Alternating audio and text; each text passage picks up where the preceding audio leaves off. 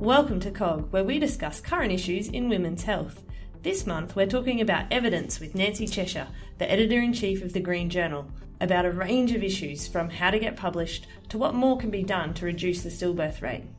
My name is Rachel Nugent. I'm a staff specialist in O&G at the Sunshine Coast University Hospital in Queensland. You can get in touch with me at cogconversation@gmail.com or via our Facebook page or the website cog.podbean.com. We're available on iTunes and we'd love to hear your reviews. But before my chat with Dr. Cheshire, I'm joined for a quick rundown on evidence-based medicine with my co-host Ted Weaver. Welcome, Ted. Hello. If we're talking about evidence-based medicine, then we need to remember the three precepts of evidence-based medicine, which are the best evidence, the experience of the practitioner, and the wishes of the patient. So if we drew a Venn diagram, then the bit that overlaps between the best evidence, the practitioner's expertise and experience, and what the patient wants is the sweet spot in evidence-based medicine. The other thing we need to be aware of with evidence-based medicine when we're looking at the best evidence is how generalisable that evidence is to our population. For instance, if we did a study in Scandinavia on the effects of solar radiation causing skin disease, how generalisable is that to tropical Queensland, where we have in some ways a different patient demographic and certainly different levels of sun exposure compared to northern climes in Europe. So I think this is the thing that makes evidence-based medicine difficult, whereas people in some ways become obsessed with what's in print as being the only thing that should inform us about evidence-based medicine, forgetting the practitioner's individual experience and also the wishes of the patient, which may be quite different depending on the patient and their particular circumstances. Well, there's evidence which informs us of outcomes, risk, treatment, usefulness, but then there's the application of the evidence and the interpretation of those studies. And as you say, we look at things like internal validity, but also the external validity. How applicable are the findings of a study to the population and the problem that we're trying to solve? Yeah, I think that's really important. And, we've seen the randomised controlled trial as the gold standard for evidence in medicine. And yet randomised controlled trials are very good when you're looking at a binary thing. Is it this or is it that? Whereas there are some studies which are impossible to do because it's going to be impossible to power them and to do a randomised controlled trial. So we've got to look at other ways of being able to sift through evidence to get to a reasonable practice standard. And I think that's one of the jobs of print journals, is to have experts in that who are able to look at studies, who understand the design of studies, who understand statistics, who understand validity, who understand applicability, who understand generalisability, and so on, and can publish things to further advance our knowledge. Now, I don't envy a journal editor. There's lots of pressures on a journal editor, given the pressures that many practitioners in different parts of the world are under to publish. Publish or perish. Publish or perish. I think it is a difficult job. And not for nothing has the Green Journal become the preeminent journal in our specialty. I think it's a fantastic resource. And that's, I guess, testimony to the quality of the editorial board of that journal. So this month on COG, I know we promised to talk to Glenn Gardner, and I still am chasing down Glenn for a discussion around fetal growth and ultrasound. But in the meantime, I was very fortunate to attend the American College of Obstetrics and Gynecology Congress in Austin, Texas. And so in the coming months, we have a series of interviews on a range of different topics as a result of some conversations I had with some presenters at the conference. First up, we're talking to Nancy Cheshire, who's the Editor-in-Chief of the Green Journal, about evidence. Some other topics that we covered were pelvic pain, genetics in ovarian and breast cancer, great sex. If there's such a thing.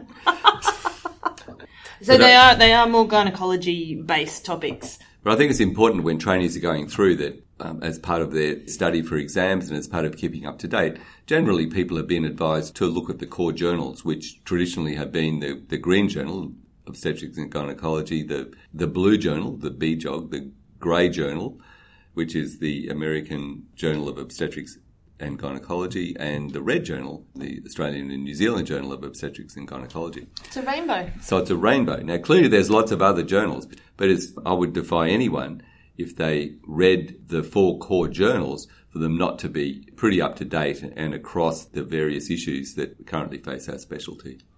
And that's why I was so excited to talk to Nancy, because this discussion around evidence really underpins what we do in O&G and also how our specialty is developing. Like, it's the cutting edge of what is published in that rainbow family of medical journals you just mentioned, is what drives our specialty forward and what changes how we do things and how we look after women better.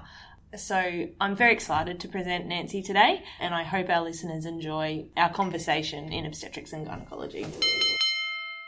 Today, I'm at the American College for O&G annual scientific meeting, and I am very fortunate to have run into Dr. Nancy Cheshire, who is the editor-in-chief of the Green Journal. She regularly appears on the Green Journal podcast with Dr. John Fisher to discuss recent editions of the journal. She's also an MFM with many peer-reviewed publications. And first of all, Dr. Cheshire, I have to say, it's a glorious Texas day out there. It is gorgeous out there, isn't it? Yeah. The sunrise was just beautiful, and I didn't see a cloud in the sky when I walked over. Yeah. It was really pretty. It and was beautiful. About 70 degrees. You've been the editor-in-chief of the Green Journal since 2012. Well, it's interesting. I started in 2012 overlapping with the former group. Dr. Jim Scott, Dr. John Queenan, and Dr. Kathy Spong were the 3 sort of the triumvirate last time. And I did start with them and overlapped with them myself for about 6 months to learn the ropes. And then in January 2013, my group, at the time it was Dwight Rouse for obstetrics and Bill Hurd for gynecology, and I then overlapped for another 6 months so that the outgoing folks would get all of their papers through the cycle. We would start taking the new papers. So we actually formally started in July of 2013. And what's the usual tenure of It's the editors? at the pleasure of the executive vice president, and I'm the 6th editor ever. We're in our 66th edition. So the average would be a little over 10 years. The world is changing significantly, and print media across many applications is finding it difficult to survive. What do you think the place of a print journal is in today's world? When I first started this, I had the idea that we would be going entirely to online fairly quickly, but when our publisher, which is Wolters Kluwer, runs the numbers, only about 40% of people would look online if they are subscribers. So if you're doing a lit search, going to PubMed or, whatever you go to, that's all going to be online now. But for people who get a subscription and read it, most of them do it on paper. Right. Which shocks me. Paper-based. I was just totally amazed by that. And that hasn't really shifted over the 5 years. How do you read journals? I am topic-based, and so I search. As do I. Yep. I don't have a whole lot of time to sit and flip through a journal. I still am practicing medicine and still doing the editor work. So Yeah, right. So how much clinical work do you do now? I see patients about 3.5 days a week on average, all on the outpatient basis. My area in maternal fetal medicine is prenatal diagnosis and ultrasound. So I usually staff 2 or 3 prenatal diagnosis clinics, and then I staff a high-risk clinic, usually with the residents at the program at the University of North Carolina. So what advice do you have for clinicians wanting to get their work published in the Green Journal? Great question. First is to have a clinically oriented topic. The Green Journal, as our mission, is all around clinical work. So it's one of the things that we do get with electronic submissions. People just send submissions sometimes that are not appropriate for us. So we don't really publish basic science, for instance. As my predecessor said, we don't do rat studies. Mm-hmm. There's great journals for doing that, but this is a clinical journal. The second one is to done high-quality research, so have planned a clear clinical question, use the appropriate methodology to answer that question, and obviously get the patient numbers that you need to have enough power to answer the question, and then please write it up. I mean, that's one of the problems with researchers is they very often will do the work and then they never submit the paper. And I think that is most unethical if they use live patients, because those patients gave of their time, sometimes incurred some potential risk, particularly if it's a randomized controlled trial. And I think there's a obligation to at least make an effort to get that kind of work published. Or at least public. Yeah. And then keep trying. I mean, the Green Journal. What's your rejection rate? Overall, it's about 85%. So very competitive. Very competitive. And we desk reject or editorially reject without review about 25%. Many of them are these basic science papers that just aren't appropriate. Yeah. Some are things like surveys. We don't accept a survey with less than a 60% response rate because of the risk of bias with a low response rate. So those things get editorially rejected right off. What's your advice for new researchers who might have some gaps in their knowledge that they need to overcome? For example, statistical methodology. Yeah. Research isn't a solo endeavor anymore. You have to have a team of people. And just like in any role, I would say being a researcher is a leadership role. You've got a project and you're leading a project. You need to see where your gaps are and understand what they are, and either the training to do that yourself or, more realistically, include people in your work that can fill that gap. Build a team. It seems to be a common theme of all the presentations I've attended here is the involvement of the team is what makes a difference to good care. It makes a huge difference in taking care of patients and in doing research and in leading a department or something like that. You got to have the team. You have a really prominent role as a woman in power in the sphere of OBGYN today. How do you envisage your role to impact women's health both in the USA and globally? Yeah, it's a great question, and when I got this position, I had to grow into understanding what the span of potential impact was in this role. I understood it probably 50% and really had to come to understand it otherwise. I think the role in the United States is that all OBGYNs get the journal. It's a high visibility journal. They trust us, and I don't want to do anything that would dishonor that trust to publish high-quality papers that have been appropriately and adequately peer-reviewed and have been written in a way that is understandable to people who didn't do the research. And we look very hard to produce work that people can look at and go, oh, I could probably do that in my practice, or this doesn't apply to my practice, but I'll keep watching and see if other populations are looked at. So that's really important. As far as the global span, global health has been a really important part of my practice since the mid-2000s. And I've really come to appreciate the fact that the Green Journal and ACOG is well respected internationally. The journal publishers, actually, with pharmaceutical support and a local publisher, have a small version of the journal that publishes in 6 different countries. Right. All in English? Nope. Some of them are translated. They go to India, China, Argentina, Mexico, Japan, I think. There's another one. Wow. I can't remember it. That's quite a reach. But yeah, it's a huge reach. And those local publishers or editors can pick from whatever we have.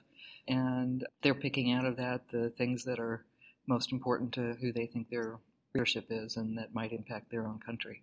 And then this year, because of a grant with the American College of OBGYN, the Ethiopian Society of OBGYN, through the Buffett Foundation, the Ethiopians identified as one of 6 major areas that they wanted to work on, having an improvement in the local research and also in their journal. It's the Ethiopian Journal of Reproductive Medicine that is 10 years old, and they really wanted to take that up a notch. It had been not meeting the goals of the society, so they wanted to change that. And we were invited, myself and Rebecca Benner, who is the editorial manager for the journal and has been for 16 years. You met her yesterday. I met yesterday, yep. She's a remarkable, very talented woman. She and I and Bert Peterson from the GOAC, the Global OBGYN Committee of the college, to Ethiopia and worked with their editorial team and their young OBGYNs. These people have 40 million people, I think, In Ethiopia, it might actually be bigger than that. And they had something like 110 OBGYNs in the country. And they are rapidly expanding their OBGYN training. And as many of them are here at this meeting. And I have run into a few Ethiopian delegates. Yep. And they've now published two new editions of their journal. They have a third one in the wings. They've got a fourth one that'll come out in the winter. And we were joking at one of the hotels here. I saw a group of them, and I said, "Look, you just needed a little activation energy, And we just pushed a little bit, and then they took off. It's just been so much fun. So that kind of a ability to change things is really humbling and amazing. Yeah, and that idea of activation energy, I like that. I was a chemist. Were you? In my undergrad days. Uh-huh. And I really feel like that applies to a lot of research, and what you're saying about leadership is you just need some help to get over the line sometimes, and then it's a downhill run. Exactly, if you've set it up right. The journal's done some significant work on quality and safety during your tenure. Mm-hmm. There must be some publications that you're proud to have facilitated. I've been very involved in the quality and safety movement since about 2005. And as I looked around and participated in some sessions at this meeting and the Society of Maternal Fetal Medicine meeting that is in February every year, I realized there was not a place where safety papers could be published easily in OBGYN that any other OBGYN would ever read. There are certainly journals committed to that. But unless you're a complete autodidact and all you do is read all day, or you are searching for something specific, you'd never see it. And so about a year and a half ago, we met one of our yearly goals, which is to bring on a new feature every year. And that was a practice and quality feature. And the goal for that was to have a place where articles about how do you practice medicine, how do you run a clinic, how do you accomplish different things could be, as well as a whole section on quality, using the Squire publication guidelines for how you do that. And I was just amazed. The first year we had 42 submissions, and this was an area that we'd never had before. We have been very privileged to be part of the Partnership for Maternal Health, which is a group here in the States. ACOG is a major part of it, but it also includes anesthesia, family medicine, pediatrics, our nursing partners in midwifery and OBGYN nursing. And they've produced a series of maternal health bundles. And we've been the lead publishers of those. And these have been game changers for a lot of hospitals to really understand this is the kind of thing you've got to have in place to deal with a postpartum hemorrhage or a hypertensive emergency or a variety of different things. So that brings me to another question, is we've really seen the rise of bundled initiatives. And it seems to me like medical science used to focus on single variables and attempt to control for everything else as much as possible. But all of a sudden we're seeing a rise in these bundle initiative packages of care. Post-op wound infection, perineal injury. There's a talk this week about preventing postpartum depression. Can you discuss that significant change in the scientific approach? I think there's a couple of things driving this. One is looking at institutional responses to sort of a medical problem that consumes a lot of resources of one sort or another, and gets into the area of implementation science. I don't know if you're aware of that field. We just published 2 papers on implementation science last month by Bert Peterson and his colleagues at UNC. It's been really interesting that in lots and lots of settings there's been huge trials looking at a single variable. Mm-hmm. Does misoprostol, given post-delivery, decrease the risk of postpartum hemorrhage, for instance? Lots of papers on that, but not many papers on how do you actually provide a standard preventive approach, or if you get out of the prevention into the treatment approach, so that everyone knows what they're supposed to do. This is sprung out of the lists that have been done, the checklist movement. I'm not sure it has everything to do with the individual components. You can't dissect it out. And the pure scientist, it drives them nuts because of that. And I get that. But at the end of the day, if you're going to save people's lives or morbidity with a set of interventions that in and of themselves many times have been tested in a classic scientific manner, and they've been shown to make a difference. I'm not sure it makes sense to withhold those things. We know that in manufacturing and in flying, in many things in medicine, where you've got a team of people, everyone needs to know what their role is and what they do. And for instance, the bundles for postpartum hemorrhage, it's really clear vital signs need to be taken in a particular set of intervals. You've got to have a mass transfusion protocol in place. If you bundle all of this and you teach it and you practice it, then when you run into those issues, it becomes automatic.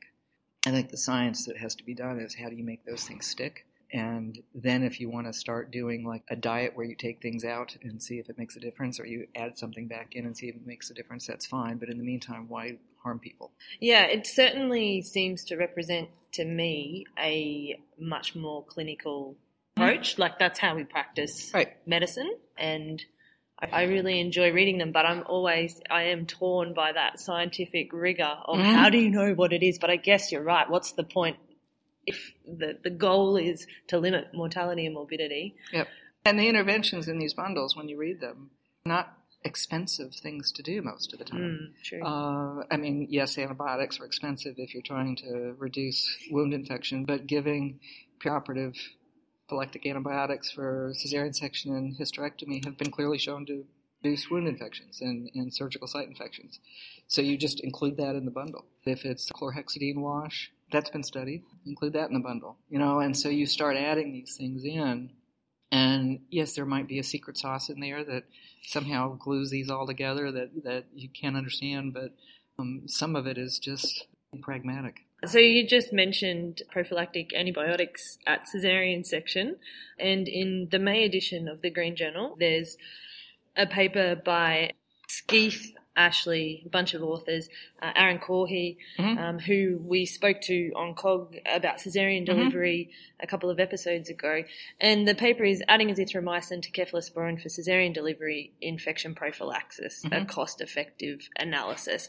So this paper describes the cost-effectiveness of adding azithromycin, and it's shown to be cost-effective when you consider treating the 700,000 Caesars that are completed in the US. It's only in women who have ruptured membranes or are in labour. On their analysis, 17 fewer cases of sepsis, 8 fewer cases of venous thromboembolism, 1 fewer maternal death with azithromycin cephalosporin. So it builds on the knowledge that we have about antibiotic prophylaxis and basically adds cost-effectiveness data to that. I'm wondering what the steps are from publishing a paper like this to then instituting change, because obviously that's the goal. Right. Absolutely. And do you have a role in that process? I think we have a role in that. Publishing a cost-effective analysis isn't on its face a clinical, it's an economic paper, right? But if you're the chief medical officer of a big healthcare system and you have 20,000 births in your system in a year, a dose of azithromycin adds up pretty quickly for 20,000 or 10,000 or however many cesarean births that you do. And you might need to be convinced that this is actually, at the end of the day, cost savings. And so, again, going back to the evidence, there is always a trade-off between cost and risk and benefit. You're always kind of working in that area around clinical stuff. And so you have to start answering those questions. You also have to answer questions related to balancing measures. So what kind of allergic reaction rate do you get? Are people being harmed by this? And all of that work has to go into place and become a public domain so that people can go to their chief medical officers, talk to their patients about why they're adding this drug, and explain what the benefits are and what the costs are. If we're not looking at value added by the care we do, then I think we're going to end up running down a rabbit hole of just doing or not doing things without asking ourselves if we're, at the end of the day, benefiting the patient. Publication bias, or the tendency to publish only studies that show significant findings, affect our interpretation of the literature. Absolutely. Studies showing significant results are 3 times more likely to be published than papers with null results. As the editor-in-chief of one of the world's leading journals in OBGYN, Do you have a role in mitigating publication bias? Absolutely. One of the ways we do that, if you look at clinical trials, they need to be registered on a publicly accessible registry. And there's 8 of them that the WHO has approved of. We typically in the States use clinicaltrials.gov, which is maintained by the FDA. Mm-hmm. And those trial registries are set up to at least begin to address part of their goal, this issue of publication bias. So the way that works is if someone has just done a clinical trial, which includes observational trials, it's not just randomized control trials, and then never get it written for either because they've put it in their drawer because it was a negative result or because the next big thing came along and they just didn't get around to it, someone should be able to go and find out who the PI was for that, be able to contact them, be able to see what the clinical question was, what their methods were, and ideally should be able to get their results because you're supposed to, within a year, put your data out there. That's not done a lot. But for systematic reviews, for instance, we require that they include in their search for resources clinicaltrials.gov because we want them to unearth these unpublished trials, which will have, as we just said, a high proportion of negative results. I think that's one way we address it. The other way is we have published well-done negative trials. Now, what does that mean? It means they had the power to be able to say that it's a true negative. Our specialty's done a lot of work to redeem itself since Archie Cochrane, the founder of the Cochrane Collaboration, awarded us the Wooden Spoon for evidence-based practice in 1979. But still research in OBGYN is hampered by a number of issues. There's limited replication of studies. We tend to take the results of 1 or 2 RCTs and often much less rigorous retrospective data and change practice as a result of these. In reality, even if a study shows a significant effect, if significance is calculated on a value of less than 0.05, then 1 in 20 times we'll be looking at a false effect, a statistical eventuality of using that p-value. So how can we improve the evidence base in O&G to make sure that our evidence is sound? Yep. So starting about 3 years ago, about 70 journals, editors, all signed on to support something called the CROWN Initiative, which is an acronym for Core Research Outcomes in Women's and Neonatal Health. And it's run mostly out of the UK. The office is in the UK. And it ties in with their core outcomes work that's being done in the National Health Service there. And the goal of that, and I strongly believe in this, is that if you're going to study, let's say, the prevention of preterm birth, you can whatever endpoints you want. It's fine. You do whatever endpoints you want. But in addition to those endpoints, you need to report a commonly accepted group of outcomes that will allow your results to be bundled into systematic reviews in the future, so that when you say I'm preventing preterm birth and you've used 37 weeks and this trial over here used 34 weeks and this one over here said, well, I'm really only interested in the 28 weekers and below, you can't pull those together. But if you've done your 28-week paper, you still, in order to get published, in order to get funded, this is where we need to get to, in my opinion, you have to include these other things that everyone's going to include and report them. And I think that's one way of preventing just what you're talking about. The other way is to collect data and know what your outcomes are when you've adopted something. In obstetrics, at least, it's a little bit harder because, at least in the States, we're moving more and more to a shift in work. You tend to come in and you work a 12-hour shift in labor and delivery, and then you go.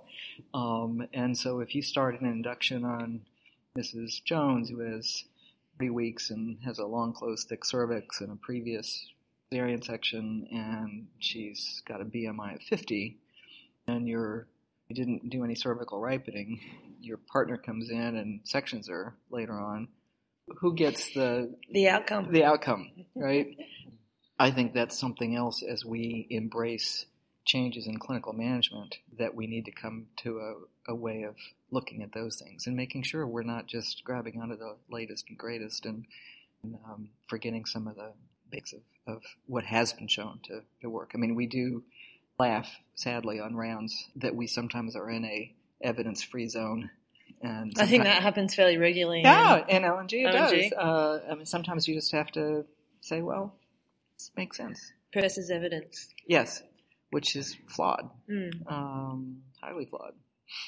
But it's often the best that we Yeah, have. and sometimes it's just good judgment. Yeah. I mean, the BJOG has recently published a paper, I'm not sure if you've seen it, about venous thromboembolism prophylaxis, and it's basically a critique of the evidence on which we base our practices. And they've been very aggressive in the UK of doing VTE prophylaxis. Yeah, and we have similar guidelines in Australia, and it lists a number of countries across the world. And it was an interesting paper to read because the evidence is weak on which all of these things are based. Absolutely, it is. And it's a perfect thing for a large randomized control trial to actually see a risk benefit. And you could do that. I mean, there's enough women getting, if you just focused on obese women getting vaginal births or different groups of women undergoing cesarean sections, planned, unplanned, whatever, there's a lot of deliveries in the world. This could be standardized. And it's something that we've actually had an editorial that my colleague Dr. Rouse wrote arguing the same thing several years ago, that embracing putting everybody on a lot of heparin or fractionated heparin, it hasn't really looked at the risk of intracranial hemorrhage very well, or hematomas or those sorts of things. It's looked at VTE prevention, hasn't looked at those balancing factors to see what the risks are and the costs are terribly well. I mean, some of that work's been done, but not terribly well. So that's interesting because the UK has really led the way on a very aggressive heparin prophylaxis or fractionated heparin. And many countries have followed suit. Yeah, well, because they've shown a significant decline in venous thromboembolism in the UK. But again, was that a bundle? Or was that something else? A recent Green Journal podcast, Commentaries number 2, discussed some changes to the American training program. And it was really interesting to listen to because I could see that your college is facing the same issues as ours in consistency of surgical training, the tension between subspecialization and generalist training. And I was actually kind of surprised that it was aired as part of the Green Journal podcast, but I imagined that it was an audience accessibility factor. How do you envisage the role of the Green Journal for fashioning the training of tomorrow's OBGYNs? In this case, I think we are largely a pipeline. I don't see us as initiating training changes. It might be there are training changes based on research that we publish. This will be the 4th year we've published 7 or 8 articles and most of the abstracts from a medical education conference. We've done that as a supplement once a year to try to get medical education research available. But it's a big space, medical education. It's a huge space. Research. And unfortunately, education research in general is not very robust. And part of it is time and money and resources, but it's not terribly helpful or generalizable to take a residency training program that, say, has 28 residents in the 4 years, and you do an intervention, you show the residents liked it. That's what a lot of the research is that we're seeing, and that's not really robust. I mean, does that intervention improve patient outcomes? Does it improve learning? Does it improve retention? Is a research project that's done in Chicago transferable or similar to a group of similarly experienced people in Australia, for instance? Is that something that could be generalized? So this particular intervention is something that the surgeons have, which is a very standardized OSCE type of assessment of basic laparoscopic skills. And I think we have a place, and one of the things that I've worked hard to do is to engage our trainees in the journal and content for them, and this is where the online side of things can really expand. And John Fisher is our web editor, I've given him sort of a free rein to develop some ideas and do some things. So he interviewed someone about the breast cancer risk with birth control pill paper that came out in the New England Journal. Yeah. That was the first one of these conversations. Well, it's not conversations. That would be copywriting for you. But podcasts that he did without me.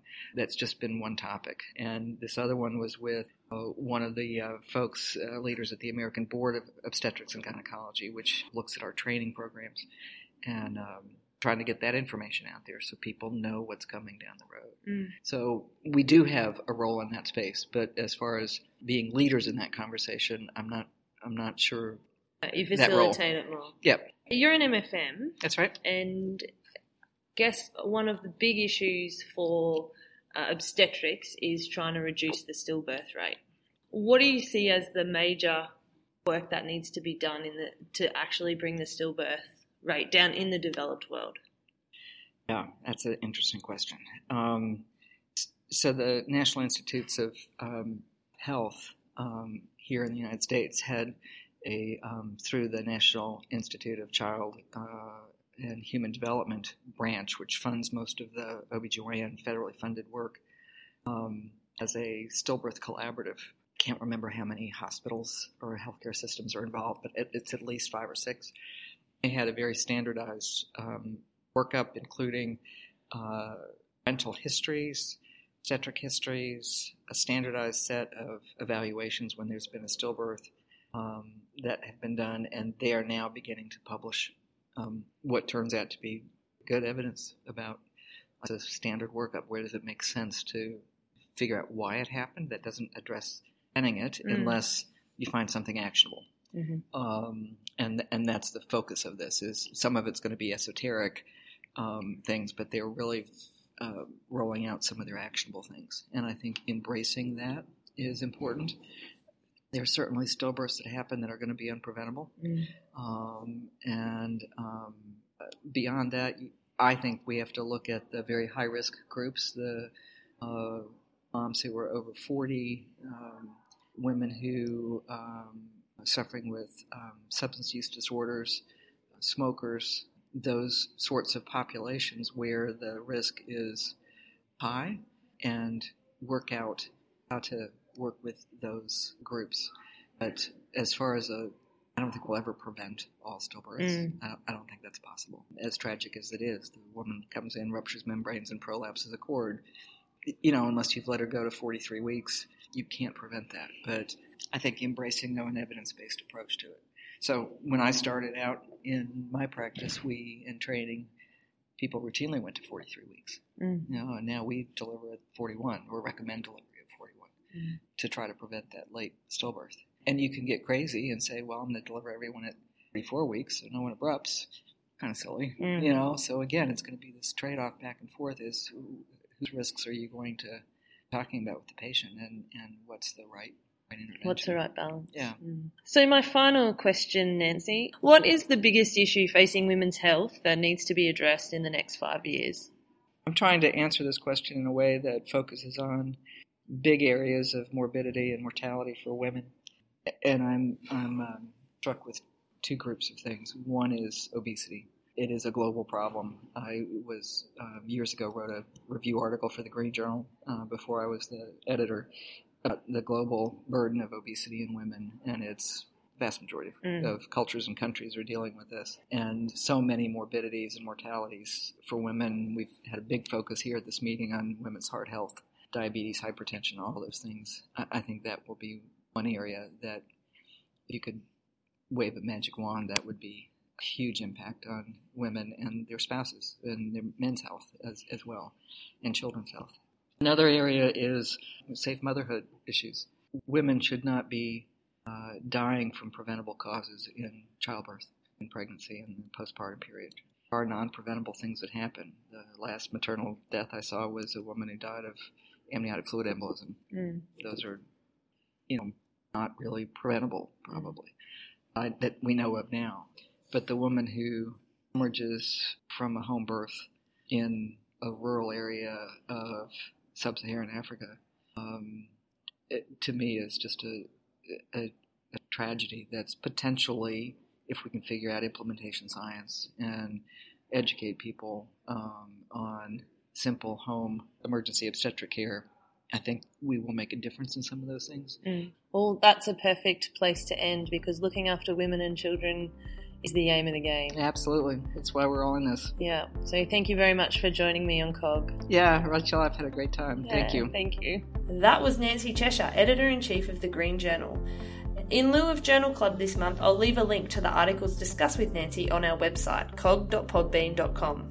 So next month on COG, we'll talk pelvic pain. I talked with Dr. Sausana Sani after the conference in Austin, and she is a leading researcher on pelvic pain and central sensitization syndrome. So it was enlightening talking to Dr. Asani, and I really look forward to presenting her work next month on COG. Chronic pelvic pain clearly is something that taxes us all. It's a really good example of a problem that's emerged in the last 20 years. It's a condition that really requires a skilled multidisciplinary team to best treat these patients. And I think that the next podcast, we would hope to give you some ideas about how you could build such a service in your institution and how you can develop a systematic approach to dealing with these often complex and difficult patients. Until next time, thanks for joining us on COG. We'll see you next time.